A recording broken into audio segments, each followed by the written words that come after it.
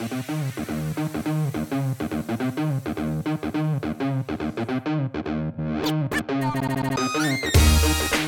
I'm Evan Mark Katz, dating coach for smart, strong, successful women and your personal trainer for love. Welcome to the Love U podcast, where you'll learn how to operate from a place of confidence and make better choices with men. When we're done, I'll let you know how you could apply to Love U to create a passionate relationship that makes you feel safe, heard, and understood. We're talking about something really interesting today, something that I don't know if I've ever written about before, maybe once in my blog, and it's the concept of being someone's second choice. My theory is that everybody is someone's second choice. I'll get into the details and the weeds with that in 1 second. Before we do, just want to remind you that if you are a high-achieving woman who's looking for love and is serious about it, I'll tell you how to apply to Love U at the end of today's conversation.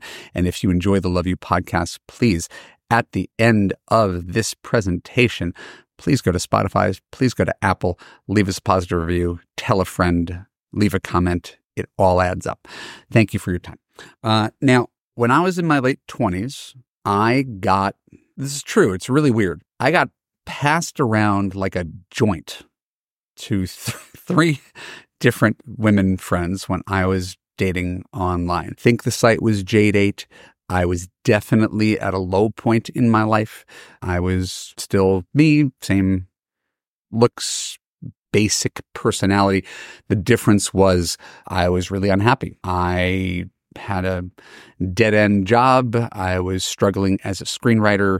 My father had passed away. I was living in Los Angeles, didn't have any close friends, was somewhere between depressed and anxious. It was a really, really rough time. And because I was lonely, I was doing a lot of dating. I was just trying to fill that void that couldn't be filled by work, couldn't be filled by friends. And I remember going on a date and, maybe I followed up the next day to say, hey, I had fun. Could I see you again? She goes, you know what? I didn't feel like you were the right guy for me, but I've got a friend.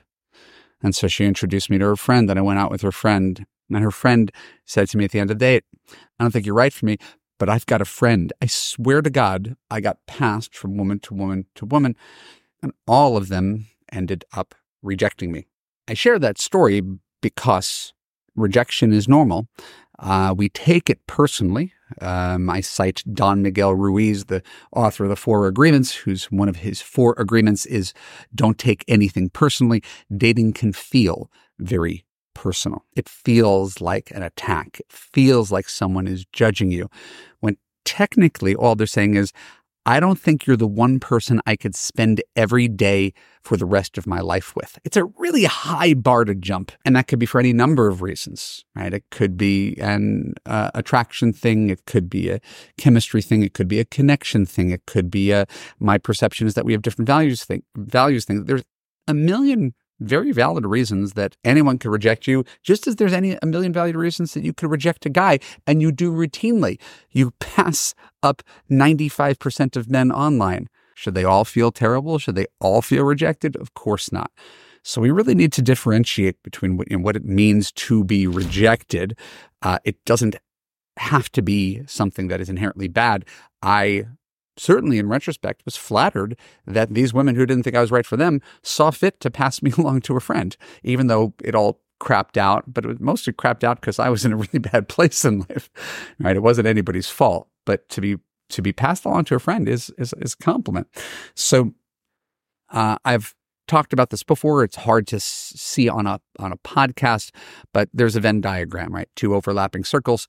And the definition of dating for everybody is all the people I like don't like me. And the other circle is all the people who like me, I don't like. And that is the definition of dating. That is the definition of being single for every man, every woman. All the people I want the most don't seem to be interested in me, and all the people who want me, I'm not interested in. What's wrong? And what's wrong is that we need to find some overlap between those 2 circles. The overlap between those 2 circles is a relationship. That's when someone you likes you in return, right? But for the most part, dating is 2 non-overlapping circles. And that's not surprising. It is the most predictable thing in the world. That is the very nature of it. So we need to be less surprised at the fact that most people aren't your person, and in turn, not every guy is going to like you. Like if you have the right to reject 95% of men, it stands to reason that men also have the equal right to do that in same proportions. And that's why dating is tricky. It's hard to find someone you feel a real connection with. So in my days of dating, and I don't have real statistics on this, but when I wrote one of my books, I remember counting the number of dates I've been on. I estimate that it's around 300. And based on my experience, and again, it could be a gut feel, it could be not entirely true. My guess is most of the women that I went out with were open to seeing me again, and I was more discriminating. The way a lot of my clients are more discriminating, I was more discriminating and passed up more people. So my guess is out of 300 dates, I probably, was said no to 250, and 50 of them said no to me. Now, again, there's no actual numbers on it. I share that only to make a point. Dating works both ways. There's a tremendous amount of rejection that you're going to give, and there's a tremendous amount of rejection that you're going to do. But the one thing I did notice, per my Venn diagram comment, was that the women I was the most excited about all rejected me. If not on the first date, and I've got some horror stories about people rejecting me right there on the first date, good luck. I'm not that attracted to you. Literally telling me that on the first date. All right, so I had a whole bunch of that kind of rejection with people I was excited about. Similarly, the women I fell in love with all rejected me too. That's why I was holding on to them. These are women that I put on some sort of pedestal. These are women that I claimed to love who in 3 months, 6 months decided, nope, not my guy. Not enough attraction, not enough chemistry, not enough confidence, not enough whatever. I mean, I could cite the very specific reasons that people passed on me. I remember my girlfriend when I was 31 thought I was too anxious because I was starting this new entrepreneurial career and I was kind of an in-between place and she didn't respond to my anxiety. Another one who is a personal trainer in New York didn't feel enough chemistry with me to justify a long-distance relationship. I've long talked about a girlfriend who I was crazy about and probably would have married, who was very, very insecure and thought that I was going to cheat on her, even though I'm not wired that way. She had been cheated on and didn't like the fact that I was experienced or flirtatious and was always really threatened by that. So she dumped me a bunch of times. And so it was really painful to try to, be a good person, be a prolific dater, never quit, persevere, walk the walk, treat everybody well, never lie, never cheat, and still get dumped. And I'm sure you could identify because most of my clients are good people, right? That's a presumption is that you're a good person and things always go the wrong way. So that's not unusual either, right? Like that story isn't unusual either. My wife's story isn't unusual. I share this because it may apply to you more than my story applies to you. My story was, I was picky. I always found things wrong with people, right? That may or may not have been fair or valid, but I did it anyway, passed on a lot of people, had a lot of options. But then when I was really, really cared for someone, always got my heart broken. My wife had a weakness for charismatic men. And as a result of her weakness for charismatic men, which probably came from the fact that she had a charismatic father, she ended up dating, I think, 4 consecutive cheaters, including her husband, who cheated on her once. She took him back. He cheated on her again. That's brutal. Rejection, investing in the wrong person, being attracted to wrong things, all part of dating. Nothing we do here could wish that away. It's baked into the cake.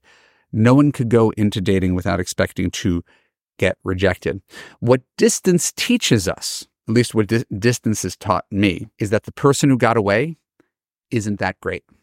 I hope you guys have drawn that conclusion as well. When you look back on the one who got away or the ones who got away, and I told you about the girlfriends who rejected me and why they rejected me, but if I had snapped my fingers and I were married to those women who I was so crazy about who got away, this one is a little bit cold. This one wasn't really that good in bed.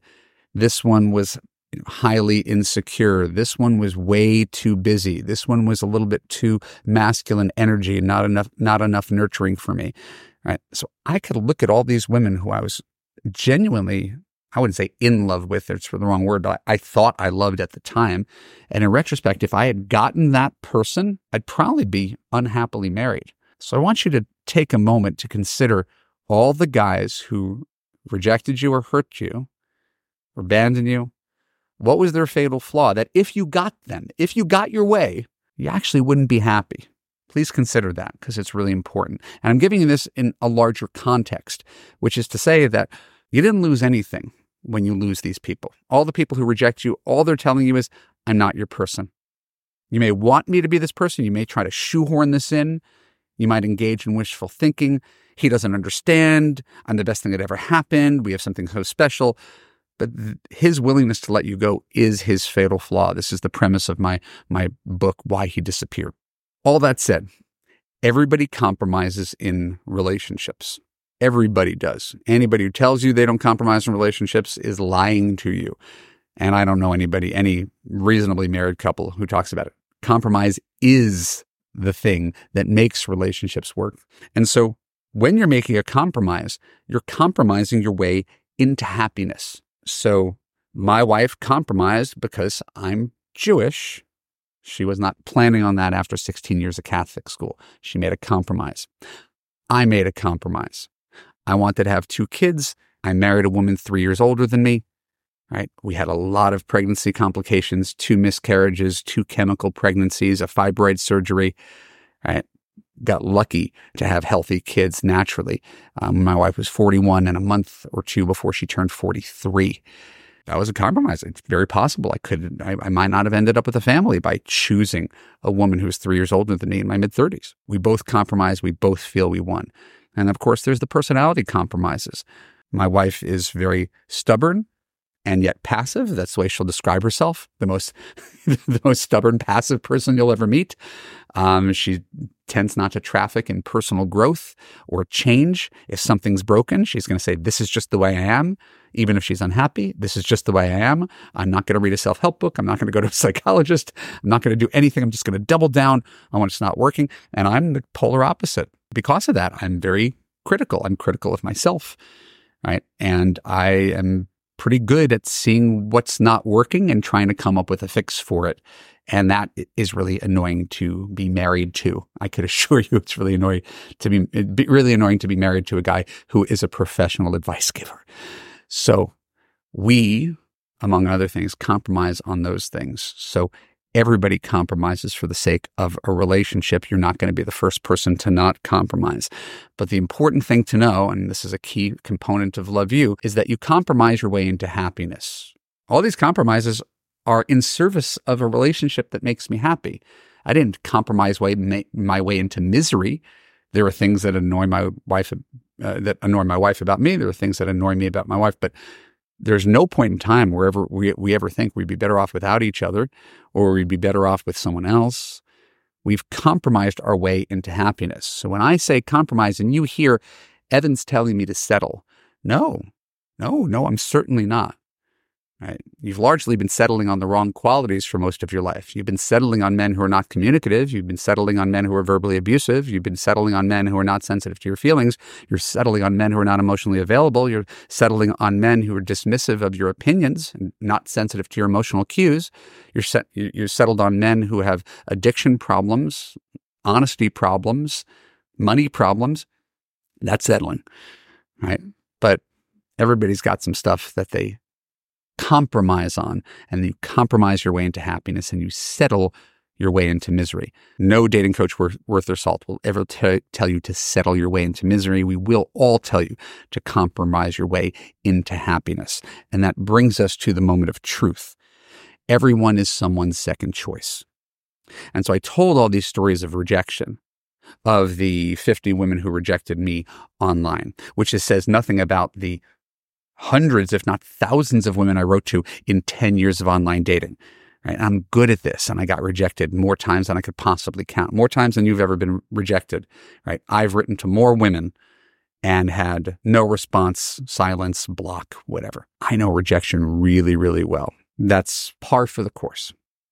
So when I say everyone is someone's second choice, that's not an exaggeration. All those girlfriends that I love rejected me. That's a fact. And then someone else is taking me off of the scrap heap and saying, you're good enough for me. My wife got rejected, cheated on by a number of men who thought they could do better than her, these men who cheated on her. It was their loss, it was my gain. They cast her aside, she landed with me. We're both lots of other people's cast-offs. This is the very, very nature of dating. It's not surprising, right? When you look at it through this lens, it's the most utterly predictable thing in the world. It would be shocking if you went online and the first person you wrote to was your soulmate and you never had to go on more than one first date. So everybody rejects everybody, leaving us all hurting and fragile and confused and frustrated and insecure. And then you find someone who says, you're good enough. Not only are you good enough, you're great. And I know what your flaws are, and I'm going to ignore them, right, to be with you. And you're going to ignore my flaws or put up with them to be with me. Knowing full well that before here, both of us had our share of heartbreak. Everybody is someone's second choice, or third choice, or fourth choice, or fifth choice. So we got to remove ego from it. There is ego in dating. It feels really personal, but we have to put ego aside for this one very specific use case, which may or may not have happened to you, but I talked about the top of the call about me being passed around. I don't believe in recycling old relationships. I've talked about it on a previous podcast. Right? I don't believe in exes breaking up, making up, and lasting. It happens occasionally, but for the most part, if you break up, the relationship is broken. But in online dating, when it's just a big carousel, a big revolving doors, and you're texting, email, phone conversation, first date with a number of people simultaneously. And this just happened on a coaching call last night, which is why I'm present to it, why I'm sharing it with you today. Let's say you and I were going out and you tell me, Evan, and we only met on one date.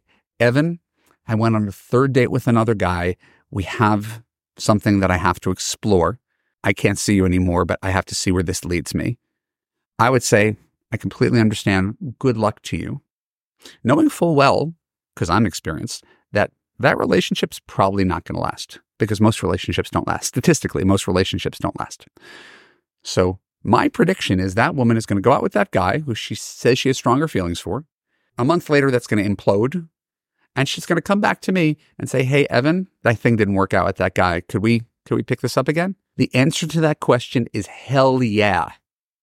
It is not, how dare you? I mean, you chose some other guy over me. I'm nobody's second choice. I'm nobody's sloppy seconds. I'm nobody's safety school. What the hell are you talking about? If I liked you on the one date we were on and you came back to me and we didn't go too far down that road, we don't even know if we're compatible. We couldn't possibly tell. Why would I let my ego get in the way of going out with you who I like? Right? That's all it is ego. So flip that around and ask yourself if you do the same thing. If a guy told you, because this happened to me last night, hey, I feel a real strong connection with someone else. I need to explore that. No hard feelings. And that guy came back to you. And again, it's not like he was your boyfriend. It's not like you dated for 5 months, right? It was a guy that you were texting. Maybe you met him. Maybe you didn't. If that guy comes back and you reject him because you're nobody's second choice, you're making a huge mistake. You could be passing up on your soulmate out of ego, thin-skinned ego. How dare he? Well, I'm telling you, my wife and I both got rejected by a lot of people before we landed in each other's laps. We did not let ego come into it, right?